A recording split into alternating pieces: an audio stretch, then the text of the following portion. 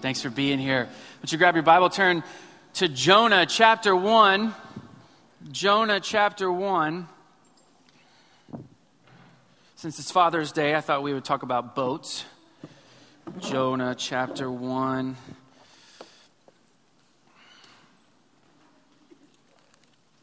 In the next 30 minutes, we're going to try to tackle the entire book of Jonah. Jonah 1 through 4. I love to do the Black Friday shopping. Anybody else like doing this Black Friday shopping? No? Okay.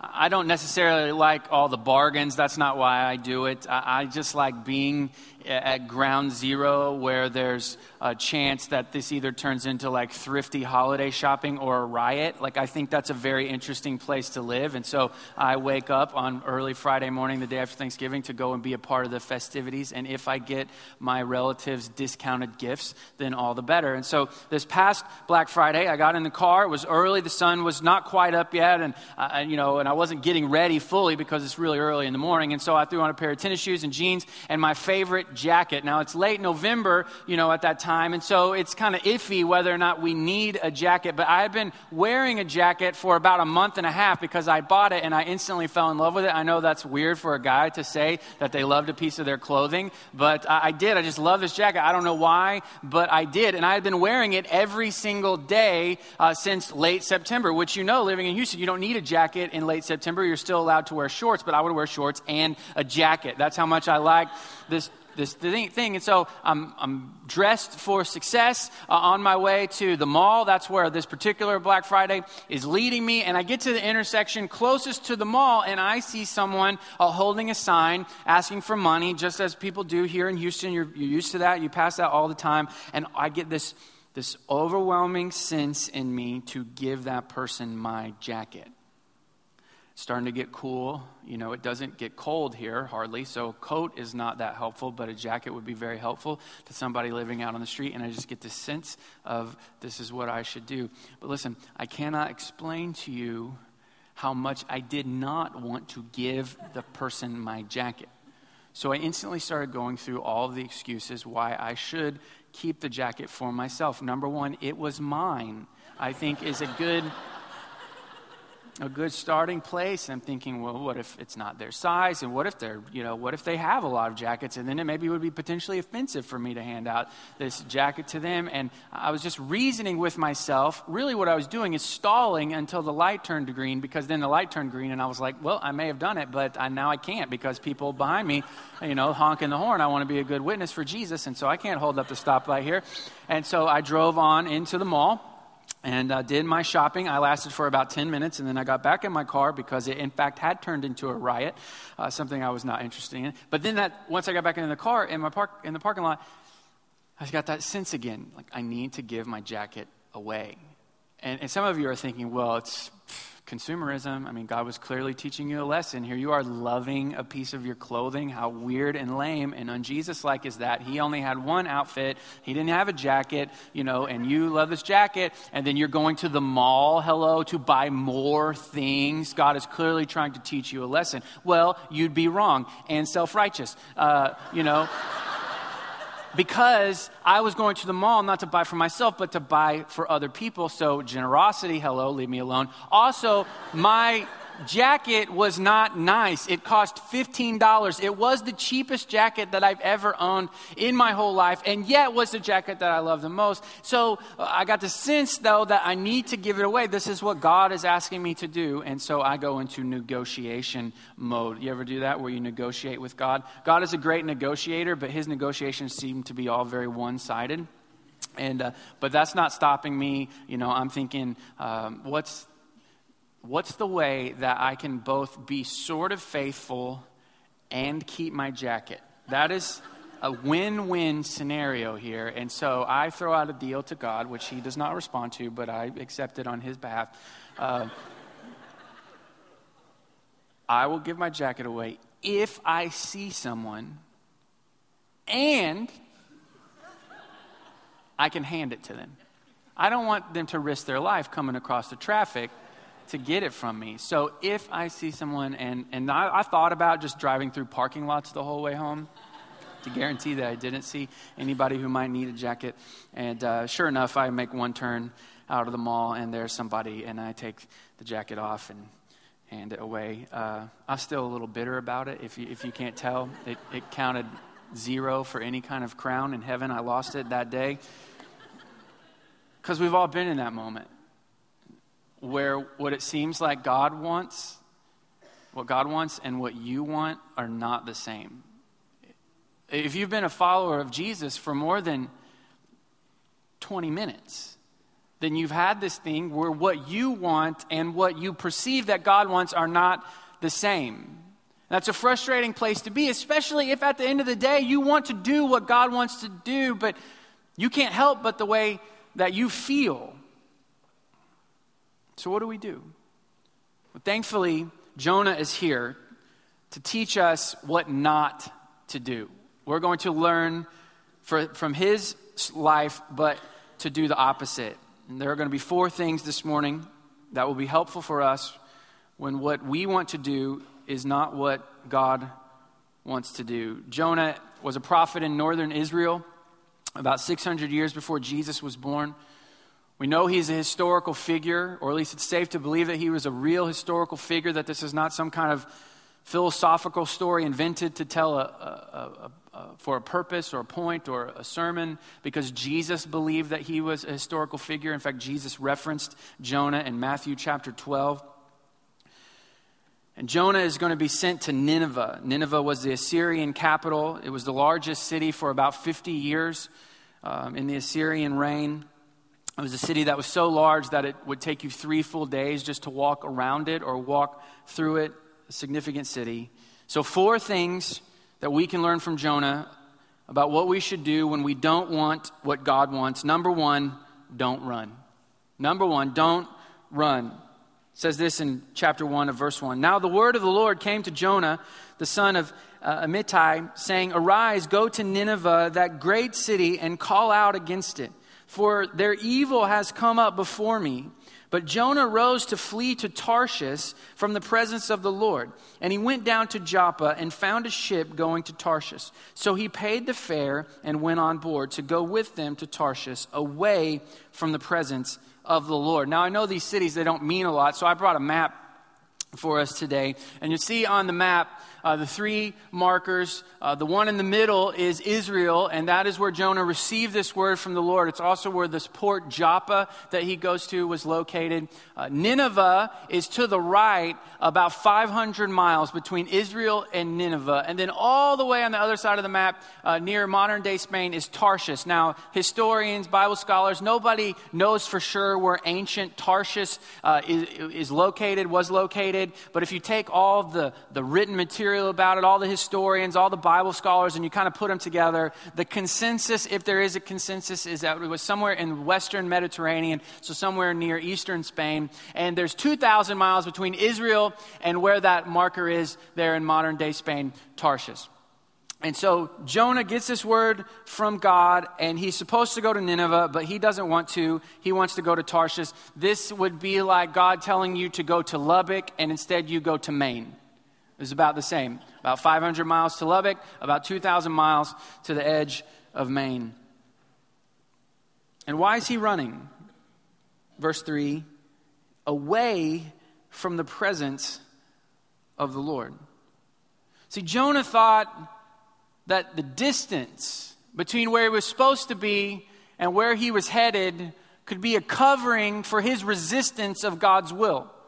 This is what happens in the Garden of Eden. God creates everything, and then Adam and Eve get a mandate that they can pretty much do whatever they want to do, but they can't eat from the tree of the knowledge of good and evil. But yet that's what they did, because that's what they wanted. It didn't matter what God wanted. What they wanted was to eat the fruit, and they did. And all of a sudden they had the awareness that they were not wearing any clothes. And so they take fig leaves. Now, I've always imagined that in my mind, like they just kind of grab the leaves that were closest to them to cover themselves up. But if you go back and read Genesis chapter 3, it actually says that they sewed the fig leaves together. So they took the time to cover up their mistake. They were covering up their resistance of God's will. And this is what we like to do when we don't want to do what God wants us to do.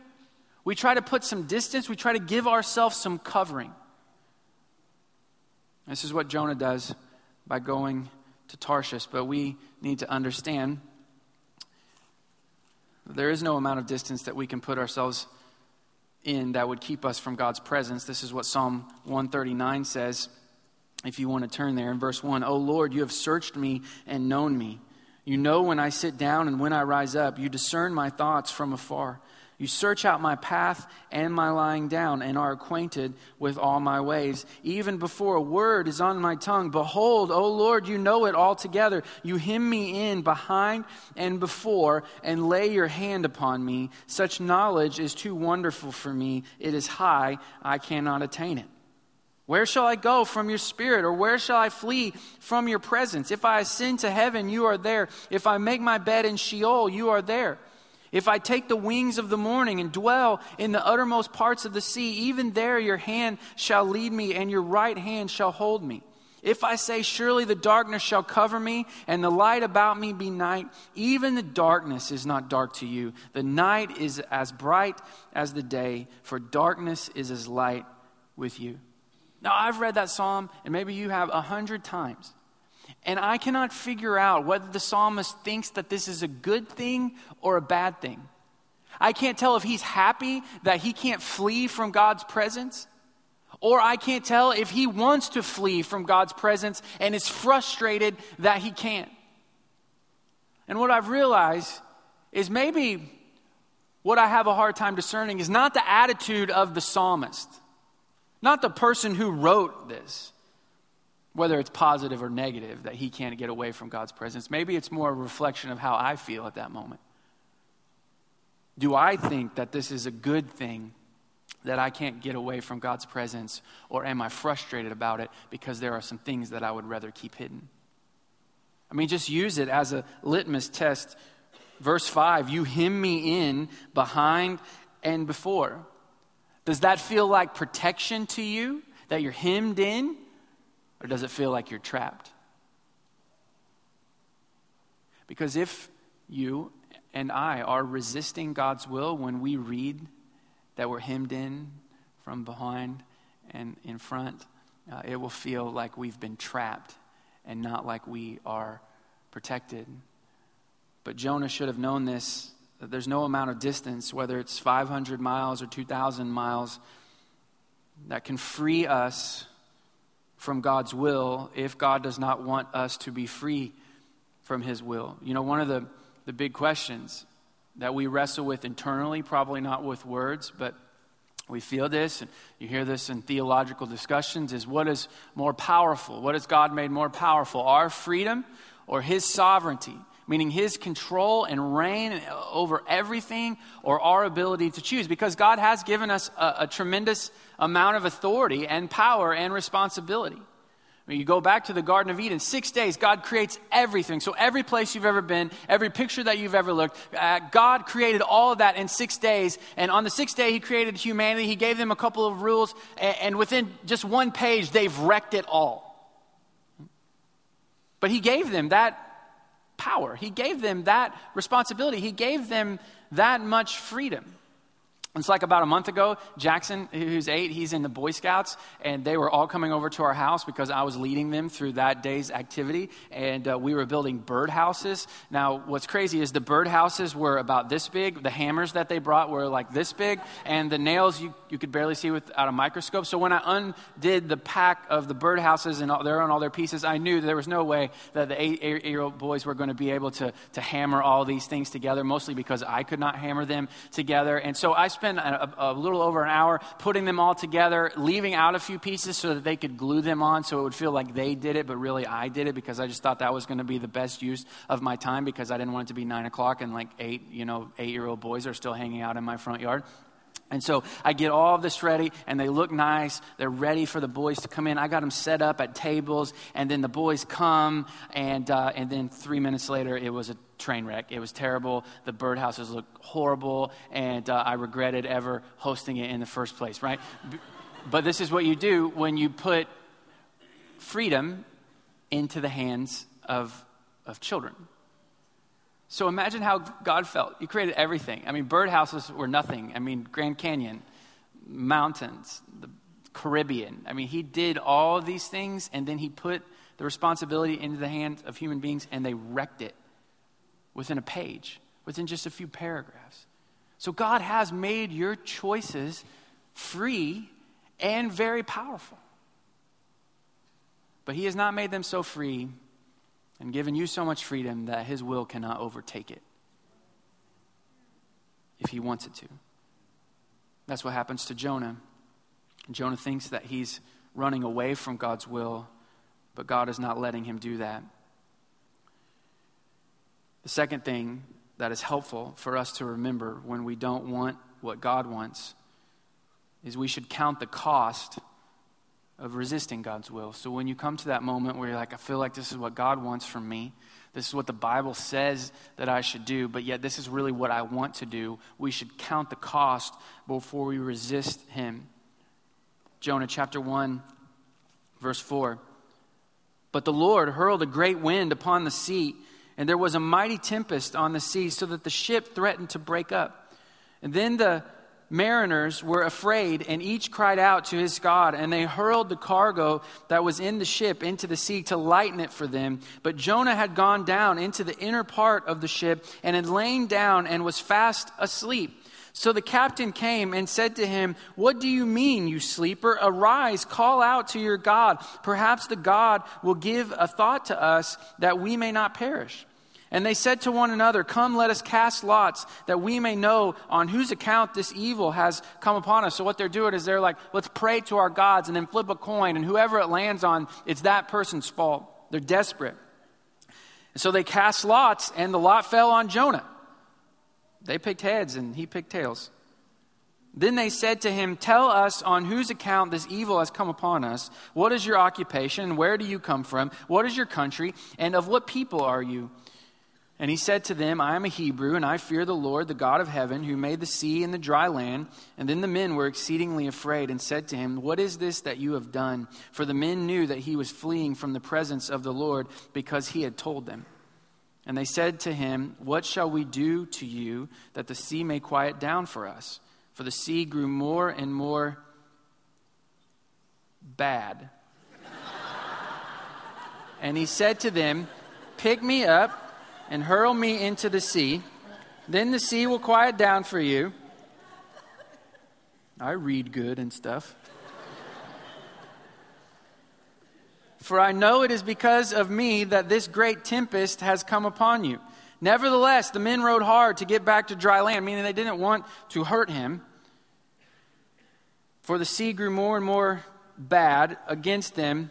Therefore they called out to the Lord, "O Lord, let us not perish for this man's life, and lay not on us innocent blood. For you, O Lord, have done as it pleased you." So they picked up Jonah and hurled him into the sea, and the sea ceased from its raging. Then the men feared the Lord exceedingly, and they offered a sacrifice to the Lord and made vows. And the Lord appointed a great fish to swallow up Jonah, and Jonah was in the belly of the fish 3 days and 3 nights. When we come to that moment where what we want and what God wants are not the same thing, we need to count the cost of resisting his will. We need to count the cost first for the people around us. See, when we resist God's will, there is fallout in other people's lives. It's Father's Day when a father resists God's will to be a good and great man within his home. When he leaves, when he abandons, when he cheats, when he is lazy, his home, his children, his wife experienced the fallout of that. Just like Jonah.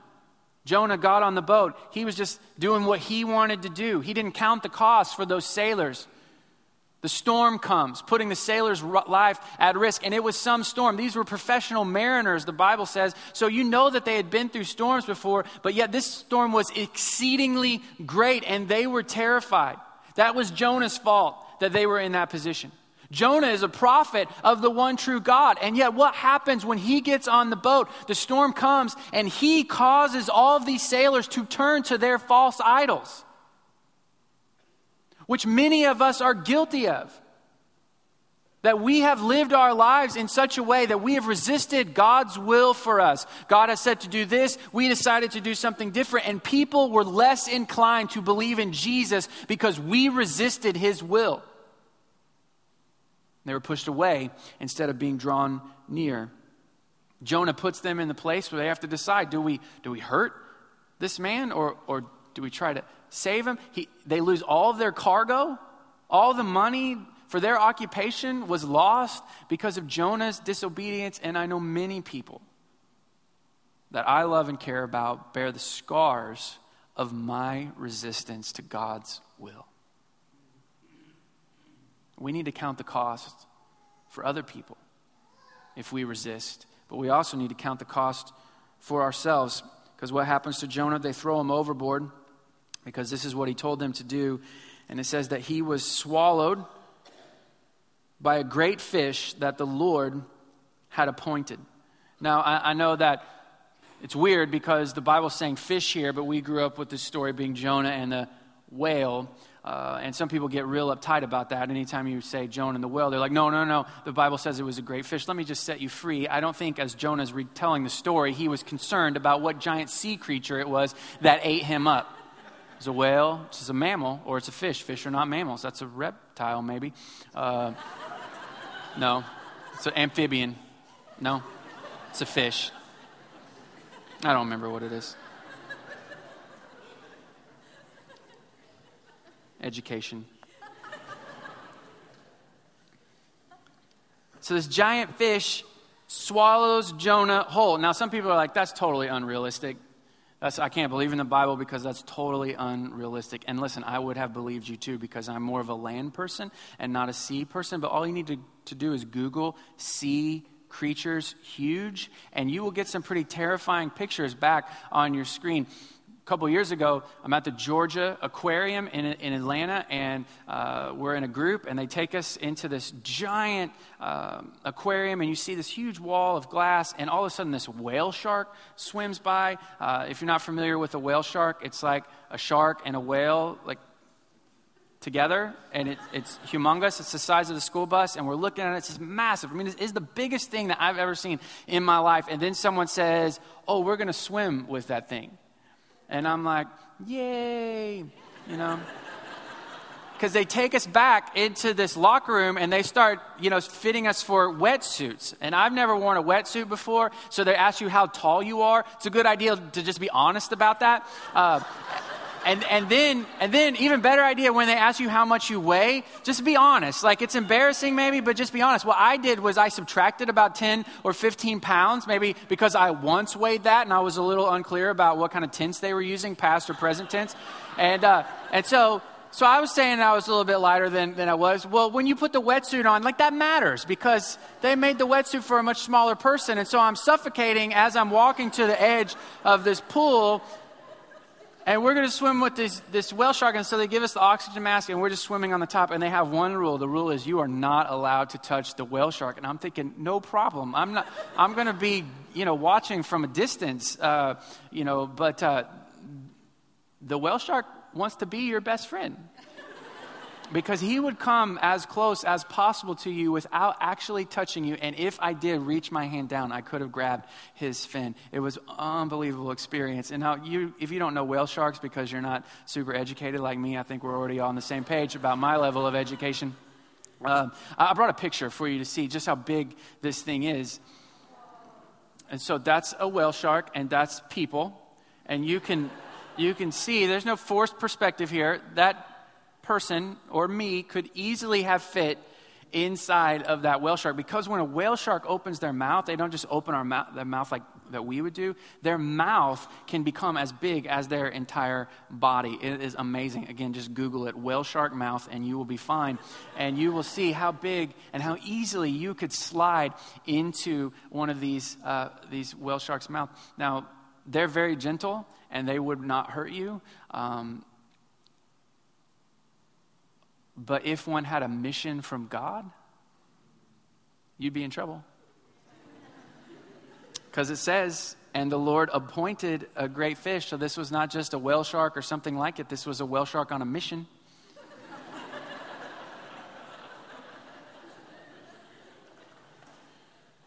So I don't know if whale sharks existed in the Mediterranean Sea 4,000 or 5,000 years ago, but something did, and something swallowed Jonah. Now think about how much easier Jonah's trip to Nineveh would have been if he had just went to Nineveh. Because he's going to end up in Nineveh, and you know this, even if you just have the most basic understanding, and you've heard this story one time. He's going to end up in Nineveh, but he's going to have to take the long way around. And listen, the long way around is the hard way around. He could have just gotten on a camel, and it's 500 miles. That's a long way to ride on a camel. But it's shorter than getting swallowed by a fish, and then getting on a camel, and then going 500 miles. Many of us have eventually gotten to where God wanted us to be, but we took the long way around, and it is a hard way around.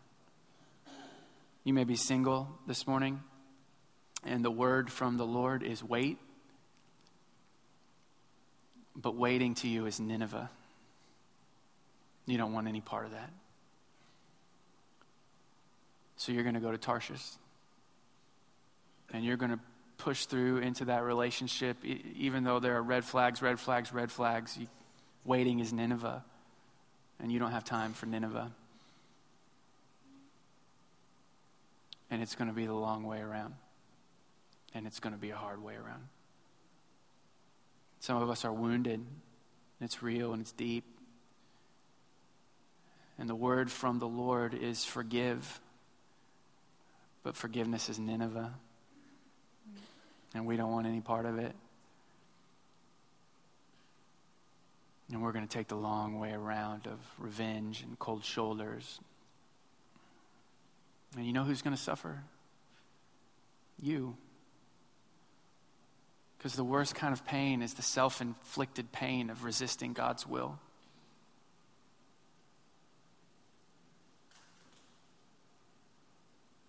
God will have his say in our lives. We can agree early or we can agree late, and there is so much blessing in there. We save ourselves so much pain and heartache by just going to Nineveh when he says to go to Nineveh and not taking the long way around. Then we get to chapter 2. He's been swallowed by the fish, and Jonah starts to pray. Probably you would too. But it seems like he's having a change of heart here. Then Jonah prayed to the Lord, his God, from the belly of the fish, saying, I called out to the Lord out of my distress, and he answered me. Out of the belly of Sheol I cried, and you heard my voice, for you cast me into the deep and into the heart of the seas, and the flood surrounded me. All your waves and your billows passed over me. And then I said, I am driven away from your sight, yet I shall again look upon your holy temple. The waters closed in over me to take my life. The deep surrounded me. Weeds were wrapped about my head. At the roots of the mountains I went down to the land whose bars closed upon me forever. Yet you brought up my life from the pit, O Lord my God. When my life was fainting away, I remembered the Lord, and my prayer came to you into your holy temple. Those who pay regard to vain idols forsake their hope of steadfast love. But I, with the voice of thanksgiving, will sacrifice to you. What I have vowed, I will pay. Salvation belongs to the Lord. Jonah had committed to be a prophet to God, and he had backed out on that when he went to Tarshish. But now he's saying, I made a vow, and I'm going to fulfill my vow. Salvation belongs to the Lord. Verse 10, and the Lord spoke to the fish, and it vomited Jonah out upon the dry land. I know that was a word that you were looking forward to reading on this Father's Day.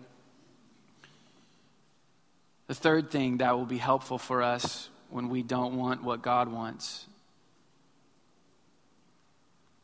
we need to remember that we align our will by aligning our hearts.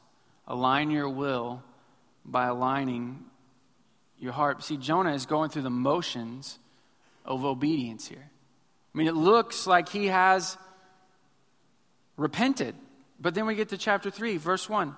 Then the word of the Lord came to Jonah the second time, saying, "Arise, go to Nineveh, that great city, and call out against it the message that I tell you." So Jonah arose and went to Nineveh, according to the word of the Lord. Now Nineveh was an exceedingly great city, 3 days' journey in breadth. Jonah began to go into the city, going a day's journey. And he called out, "Yet 40 days, and Nineveh shall be overthrown." And the people of Nineveh believed God. And they called for a fast and put on sackcloth, from the greatest of them to the least of them. Chapter 3, verse 6. And the word reached the king of Nineveh. And he arose from his throne, removed his robe, covered himself with sackcloth, and sat in ashes. And he issued a proclamation and published it through Nineveh. By the decree of the king and his nobles, let neither man nor beast, herd nor flock, taste anything. Let them not feed or drink water, but let man and beast be covered with sackcloth, and let them call out mightily to God. Let everyone turn from his evil way and from the violence that is in his hands. Who knows, God may turn and relent and turn from his fierce anger, so that we may not perish. And when God saw what they did, how they turned from their evil way, God did relent of the disaster that he had said he would do to them, and he did not do it. Chapter 4, verse 1. But it displeased Jonah exceedingly, and he was angry. And he prayed to the Lord and said, "O Lord, is not this what I said when I was yet in my country?" Listen, it is a bad idea for us to consider bad news what God considers good news.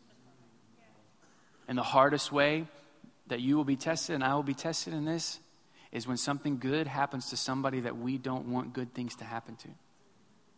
But he's blessed them and he's favoring them, and we say, no, that's evil. That's what Jonah is doing here. But instead of a promotion, it's salvation.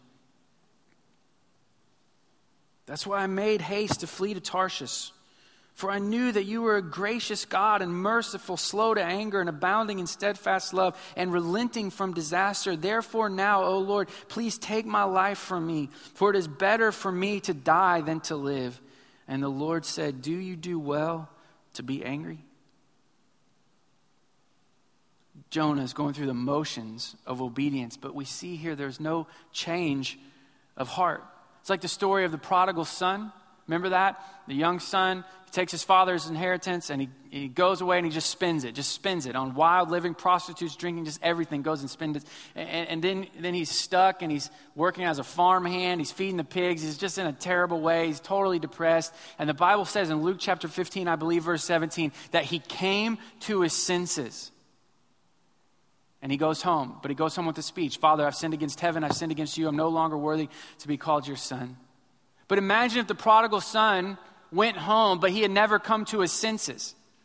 Imagine if he just said, "You know what, I don't like feeding pigs, and I'm going to go home. My dad won't make me do this, and it'll be great."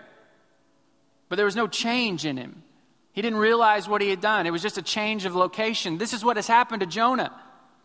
He ran to Tarshish. Now he's in Nineveh, but we see when he's in Nineveh, he's still the same man that he was in Tarshish. His heart has not changed. He had a moment of repentance. And I believe in the belly of that fish that he believed and meant all of the words that he was saying. But as soon as he got back on dry land, what God wanted and what he wanted were not the same thing.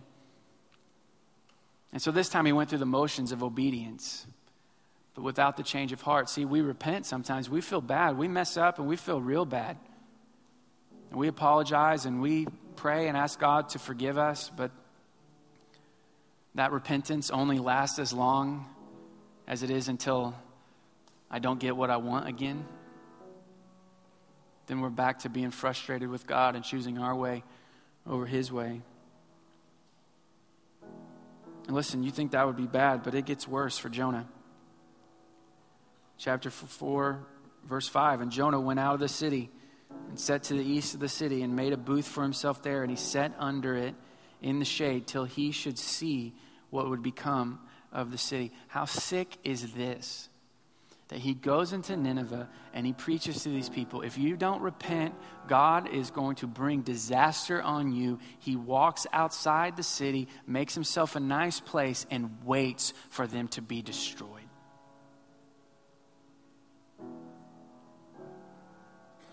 Now the Lord God appointed a plant and made it come up over Jonah that it might be a shade over his head to save him from his discomfort. So Jonah was exceedingly glad because of the plant.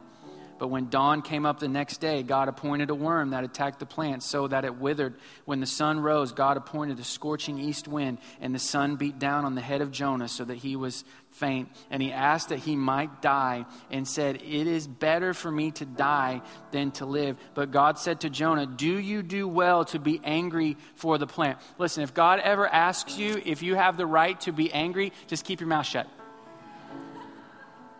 To say no, or keep your mouth shut. Jonah, he says, "Yes, I do well to be angry. Angry enough to die." And the Lord said, "You pity the plant for which you did not labor, nor did you make it grow, which came into being in a night and perished in a night. And should I not pity Nineveh, the great city, in which there are more than 120,000 persons who do not know their right hand from their left, and also much cattle?" The fourth and last thing this morning that we need to remember when we don't want what God wants is to give your story a better ending than Jonah. Give your story a better ending than Jonah's story, because listen, his story's over.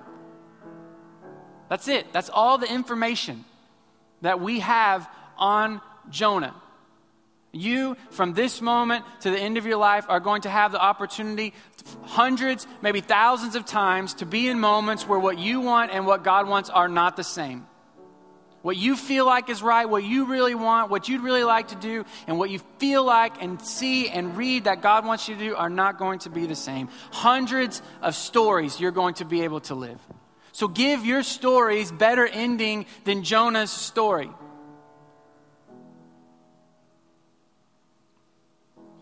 Because his story ends with phrases like, thinking like, "They deserve and I deserve." The fastest way to convince yourself that you deserve to do whatever you want to do is just to tell yourself you deserve it. That you're worth it. You deserve it. But Jonah should have just traced the grace that he had been shown. The grace of the fact that he was a prophet of God. What an opportunity. That God not only brought him into part of his plan, but would send him a word. What privilege would that be to have a word from God? And that he would given a place to put his gifts and passions and calling into practice, to be sent to Nineveh, to be trusted with that much responsibility. That's the grace of God. But then he didn't want to, and he went on a boat, and the storm came, and the storm was the grace of God. It didn't look like the grace of God, but it was to bring him back to his place. And then the Bible says a second time the word of the Lord came. He got another chance. It's the grace of God. And then when he got to Nineveh, they didn't kill him. These were bad people, and they didn't kill him, and they welcomed him. The grace of God. And then not only did they welcome him, they welcomed his message, and his message was fruitful, and people repented and changed. That's the grace of God. And then he went out of the city, and God provided the plant in the midst of the heat of the day. That's the grace of God. But all Jonah could think of is, this is what I deserve. I deserve this plant. And they deserve to be punished and judged. When you get to a moment in your life where what God wants and what you want are not the same, step back and trace the grace of God. The hundreds and hundreds of thousands of times He's provided for you and protected you and spoken to you and loved you and forgiven you. And in the context of grace, you and I will sense our heart shifting so that we end up with the heart of Jesus when he says in these amazing, powerful, but simple words, "Not my will, but your will be done." Let's pray.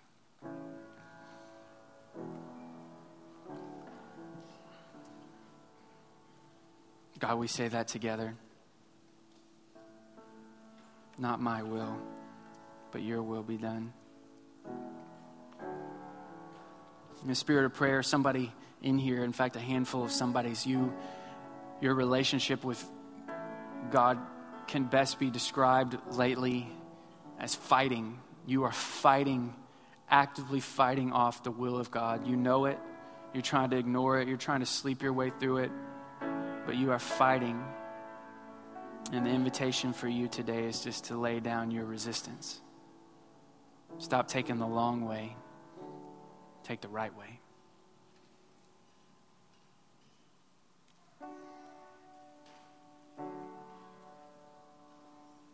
So God, set us free from our own resistance to what's good and best for us. In Jesus' name, amen. Why don't you stand to your feet? We're going to